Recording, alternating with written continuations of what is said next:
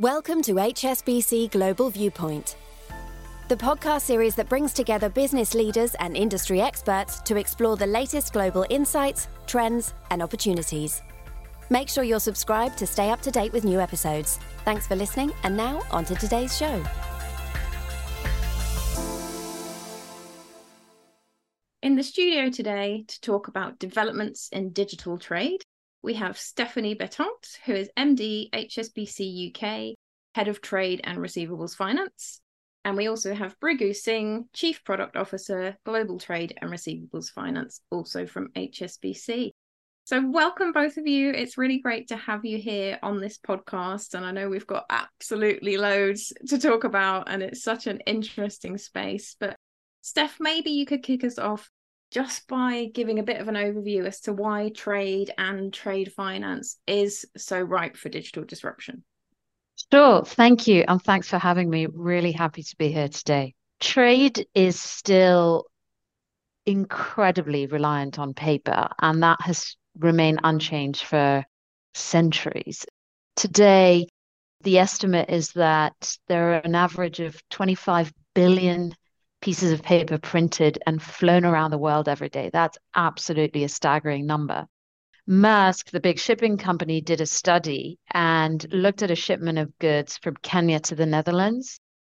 There were 30 different parties, 100 people, 200 exchanges of information, 10-day waiting period for the documents to actually be processed in a shipment period of only 34 days. So paper really slows down everything and makes it incredibly complicated for all these parties that are participating in that trade transaction. So by digitizing trade, you're really it's the sustainable thing to do from a paper perspective and from a shipping around perspective. It protects you against fraud and forgery and double financing. And it really benefits everyone in the ecosystem, from, our customers to banks ourselves, to the port, to the shipping carriers, to the customs authority. So there's a real opportunity here to disrupt the global trade industry. Yeah, absolutely. So many potential benefits. So that those stats are, like you say, really quite staggering, but almost not hard to believe at the same time, because we all know what goes on.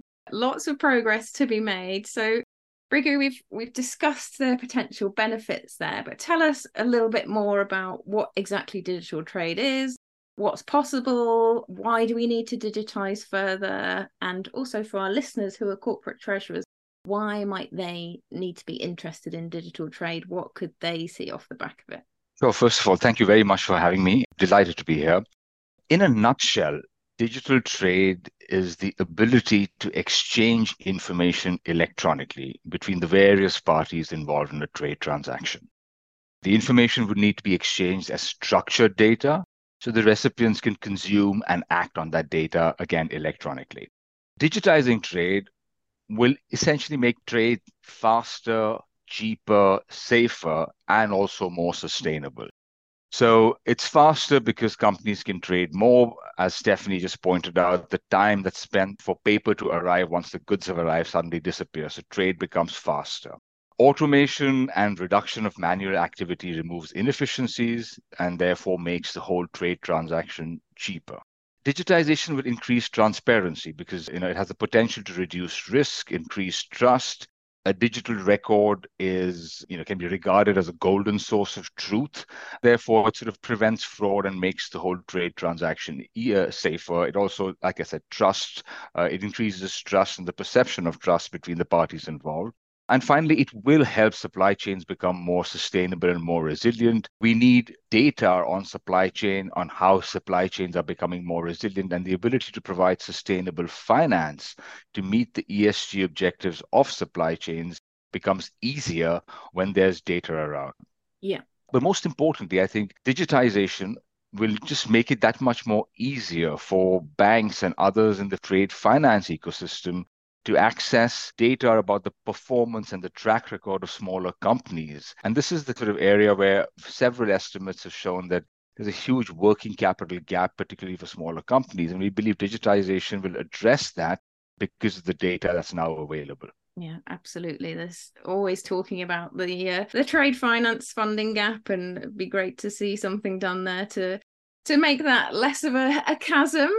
But Stephanie, I just wanted to come back to something that you mentioned at the beginning, which was the fact that, trade has been so paper-based for so long, and it seems like it's taking quite some time to make progress. So to what extent does regulation, I'm thinking about things like the UK's Electronic Trade Documents Act, influence the industry's ability to actually move forward in digitizing trade and trade finance?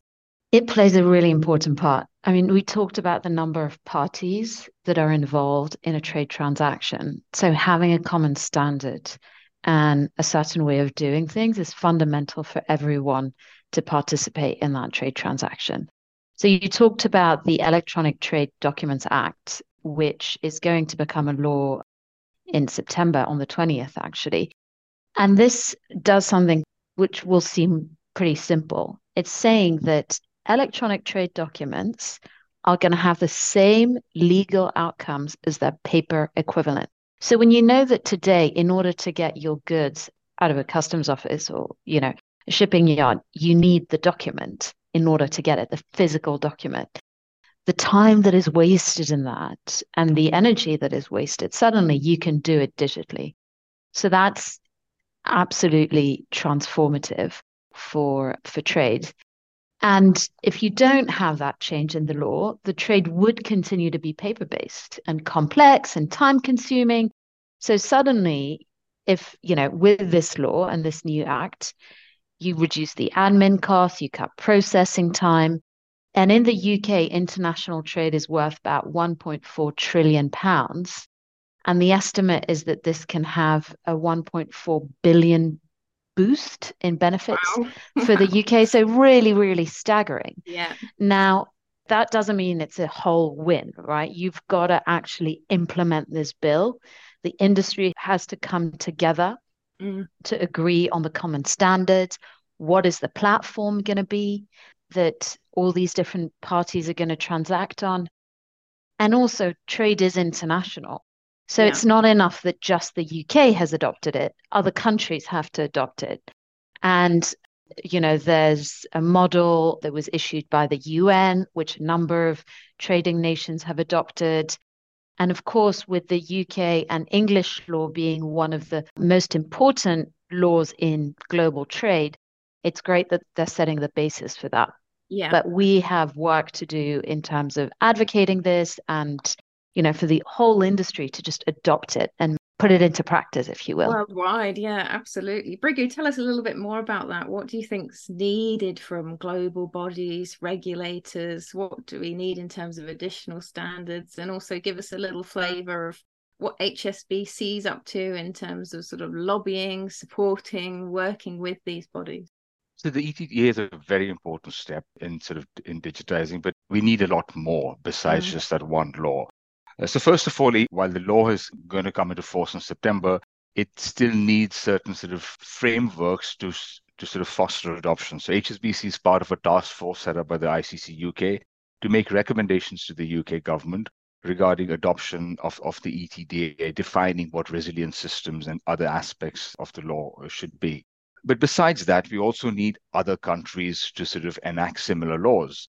Most trade is international, and just having a UK law wouldn't be adequate to sort of digitize international trade. So we need other countries to adopt similar legislation, either like the ETDA or based upon the MLETR that the UN bodies have sort of come up with. So we are part of several initiatives where we work with regulators as well as industry bodies to lobby for such legislation. So laws is the first thing, more widespread enactment of laws. The second thing then is standards, right? So you need standards for recording and exchanging data. Standards are key to ensure interoperability of systems and prevent digital islands. Trade is very fragmented. It's got numerous players. We do not see one solution solving the entire world's problems. There'll be several solutions. And for our clients and buyers and sellers or various parties in the trade ecosystem to really benefit from these solutions, they need to interoperate so that they can deliver scale.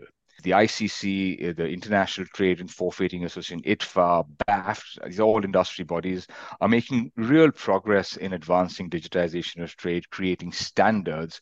And we are active participants in these working groups, in the ICC's Digital Standards Initiative, to sort of standardize these trade sort of documents. So what exactly are the data fields? How should the data fields be defined? And how do you actually transfer data from one solution to the other? Yeah. So that's the backbone of it all. But Stephanie, as you alluded to earlier, we actually need to get everyone to adopt as well. And there's so many more players in the ecosystems. How do we then encourage adoption of these new digital ways of working, especially that we now don't have so many trade consortia around? And where do you think fintechs fit into this picture in terms of encouraging adoption? Sure. So we in HSBC, we sit in an incredible position where we are, we have access to, I think, 90% of trade globally. So support customers in their global operations. So we need to stay really close to them, and we need to understand their needs, their digitization journey, and how we can partner with them as their trusted advisors, but also continue to invest resources in guiding them how to adopt the digital ways of working, if you will. So trust is a really important element that needs to be established, because this is so multi-jurisdictional and so fundamental to their business and to the success of their business, that we have to help reduce these hurdles for corporates to transition into the digital world. We talked about fintechs, and frankly, it's really exciting to be working with fintechs, because we're sitting absolutely on the same side of the table. We've got the same aim, in terms of delivering solutions that are going to help customers face this transformation and connect buyers and sellers in a more seamless, more straight through way, and give corporates the visibility. And why do banks and fintechs work well together? Well, the first is banks have sort of legacy infrastructure, they've got regulatory controls, and customers that are asking for more seamless and tailored experiences. Fintechs, they struggle with market share and scalability, which sometimes can kill a product even before it's landed on a corporate's desk. So the opportunity to really partner is going to be leveraging the dependability and the credibility of banks that banks have with regulators, the infrastructure that they have, the customer base that banks have. But fintechs obviously have this agility and the ability to build innovative, tailored solution for target customers that really answer some need and be able to fail fast and start again, as we say. So it's a really great opportunity to partner together. Yeah, it's an excellent symbiotic relationship, isn't it, that's developing there. Brigu, anything further on the encouraging adoption? Yeah, so I see adoption will be two-phase adoption. You need people to build upon these sort of legislations and standards to come up with digital solutions. So you'd have sort of fintechs or existing players in industries, banks, big shipping companies, customs, border authorities coming up with solutions that will address or digitize, either a sector or a sort of a particular market or a particular activity or a set of activities within a trade transaction. So you need adoption of laws and standards to create these solutions. And then you need adoption of these solutions by players in the industry. So, providing data to these solutions, using these solutions, and most importantly, consuming and acting on the data that these solutions provide. So I see adoption, both solutions being created and then the adoption of the solutions. Yeah, that makes sense. Okay, so we've spoken quite a bit about the challenges ahead, what needs to happen in the future, but it'd be good just to focus for a minute on what we've already achieved. So Brigu, what would you say are some of the biggest leaps forward in terms of digital progress in trade and trade finance in recent years? And are there any particular solutions that HSBC has developed that you think our listeners might like to hear about? Now, there's been a lot of effort and a lot of progress in tackling this incredibly complex and difficult problem. And so there have been several success stories within HSBC and in the industry with our competitors as well as fintechs and other players. In HSBC, I guess the way we've been thinking about this is a sort of a twofold approach towards digitization. One is the longer term, bigger thing of trying to sort of digitize the industry. Okay, that is more collaborative. We recognize that while we're a big player in the industry and we have a big sort of footprint and we have the ability to sort of bring a lot of clients into digital solutions because of the fragmented nature of the ecosystem, we have to collaborate. You have to collaborate with various jurisdictions, other players in the industry, and our efforts in making trade digital have been collaborative. So whether it's working with industry bodies and creating standards, or whether it's working with regulators and industry bodies to create legislation, or to be part of consortia or actually invest and promote consortia that would create these digital solutions, those have been historically our approach towards digitizing the industry. But while that's happening and we recognize that's going to take time, we've been sort of digitizing, creating digital experiences for our clients and making our own operations and the way we sort of service our clients more digital, despite in a sort of an analog or a paper-based trade world. And we've done 3 or 4 things there. So first of all, we try and we've created a variety of digital channels. We've invested in our digital channels so clients can interact with us for the most part digitally from a trade finance perspective. And there are several examples of that. We've done it. Several other sort of fintechs do it. Several of the other banks have done it. We believe ours gives clients a really best-in-class digital experience. And more importantly, it creates a sort of data flows that allows back-end efficiency when these instructions come. And they also provide clients a lot more transparency of what's happening with their trade finance transactions so that they feel in control. We also invested a lot to deal with paper more efficiently. So we recognize that until the industry changes, paper is going to come our way. And we've got solutions that combine variety of technologies like optical character recognition and artificial intelligence that essentially recognizes what kind of a paper document, what kind of a document a piece of paper is.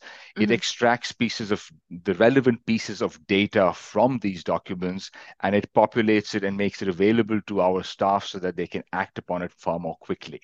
So that's, despite there being paper in the industry, we've been able to sort of create enough efficiencies over there. Yeah. And we are building on this, then based upon this, to sort of automate even more complex processes. And we hope to be able to announce success in the near future. We've also created digital solutions, so wholly digital products. And we've got a straight-through processing trade loan that essentially takes about a second between the time the client asks for a particular financing, makes a financing request, till the time the money is actually paid off to whoever the person needs. So it's a straight-through process. We're going to do something similar around sort of straight-through processing of guarantees, which we are working on. We've created embedded finance solutions. So a lot of our clients are now trading electronically. So even though the goods, while they move physically, might involve paper, the actual act of buying and selling between two counterparties gets done on electronic venues. So it could be on an e-commerce marketplace, or it could be on a company's own e-commerce portal. So you see a lot more electronic buying and selling happening. And we are providing our trade finance solutions in these venues so that our clients can sell more or buy more effectively.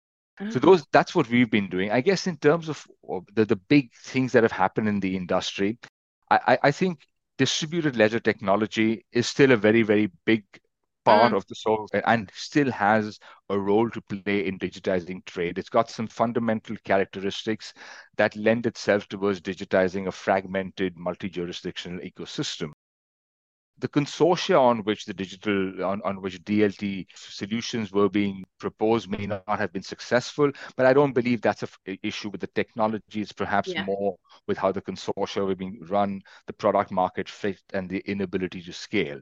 So I think DLT is a really big technological advancement.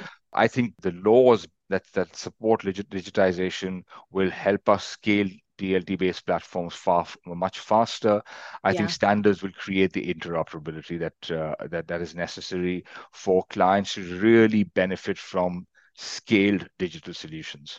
absolutely. And Stephanie, just a quick question on some of those digital solutions that Brigu mentioned there. To what extent do you see them lowering the barriers to entry for trade finance for SMEs who've, quite often found it a little bit difficult to access? Yeah, so I think really fundamental, particularly when, the part that Brigu was mentioning around embedding yourself in that SME journey, which is where are they trading and how are we helping them trade via the platform that they're already using, is really critical to addressing that trade finance gap. Prior to being in the UK, I spent 4 years in Vietnam, and I can see sort of how critical international trade is to SMEs in a country like Vietnam, where development is hugely reliant on global trade. So helping those customers access trade, finance, and really embedding ourselves is the critical piece to adoption. Keeping it simple, basically, because they don't have the capacity to understand. I mean, they don't have the resources to understand sort of some of the complexities of global trade finance. Yeah, of course. Yeah. There's so much to look at and make sure that you're getting correct, and certainly don't always have the time and the people to do that. But on the message of keeping things simple, we've discussed all manner of things today. We've had a great discussion around digital trade. But to sum it up for our listeners, what would be your parting message for them, for the corporates, but also for the industry at large, in terms of making the most of digitization in the trade and trade finance space going forward? Stephanie, maybe you can kick us off. Sure. I think that what's critical is for everyone to work together and to really adopt an open platform approach, because we're all on the same side of the table here. You heard some of the stats that we mentioned at the beginning, and this is critical. It is absolutely critical. And I think the second piece for corporates is, is adoption, is really sort of the more they adopt this, the faster it can go, the more we simplify it. Yeah. And we have a role to play in that, absolutely, in accompanying them. But for the corporate treasurers that are listening to you out there, this is, their participation is key. Yeah, absolutely. And Brigu, final thoughts from you? So I think we're making real progress towards solving an incredibly difficult problem. A problem that when it's solved will provide benefit, like we said earlier in the podcast, to everybody involved in the trade system. Trading more is good for all our companies. It creates opportunities, it creates jobs, it creates wealth, is good for society. So I think if anything that we do to sort of make trade simpler and faster has much wider benefits. 4 things that we need to do to get this across the line, and there's progress in all of them. So legislation, the ETDA, and all the lobbying efforts which several countries across the world are sort of considering, we'll see a proliferation of legislation coming through. We believe this work on standards around data will foster interoperability. Solutions based upon these laws and standards will come from fintechs, from banks, from other key players, and we need corporates to be open to adopting them. Adopting them both in terms of sort of being part of these ecosystems and providing the data, but also consuming data. Because when you get this data and you're able to consume this automatically, you will deliver efficiencies into your own sort of corporate sort of operations. So it is difficult. I guess one could get frustrated by the pace at which progress has been made, but I genuinely believe we're getting closer and closer to solving this problem. Yeah, we are. Absolutely. Well, thank you both ever so much for joining us today and taking us on this whistle-stop tour of digital trade and trade finance. It's much appreciated. It's great to hear the progress that's happening and also the positivity and momentum as we look to the future. So thank you. Thank you. Thank you very much.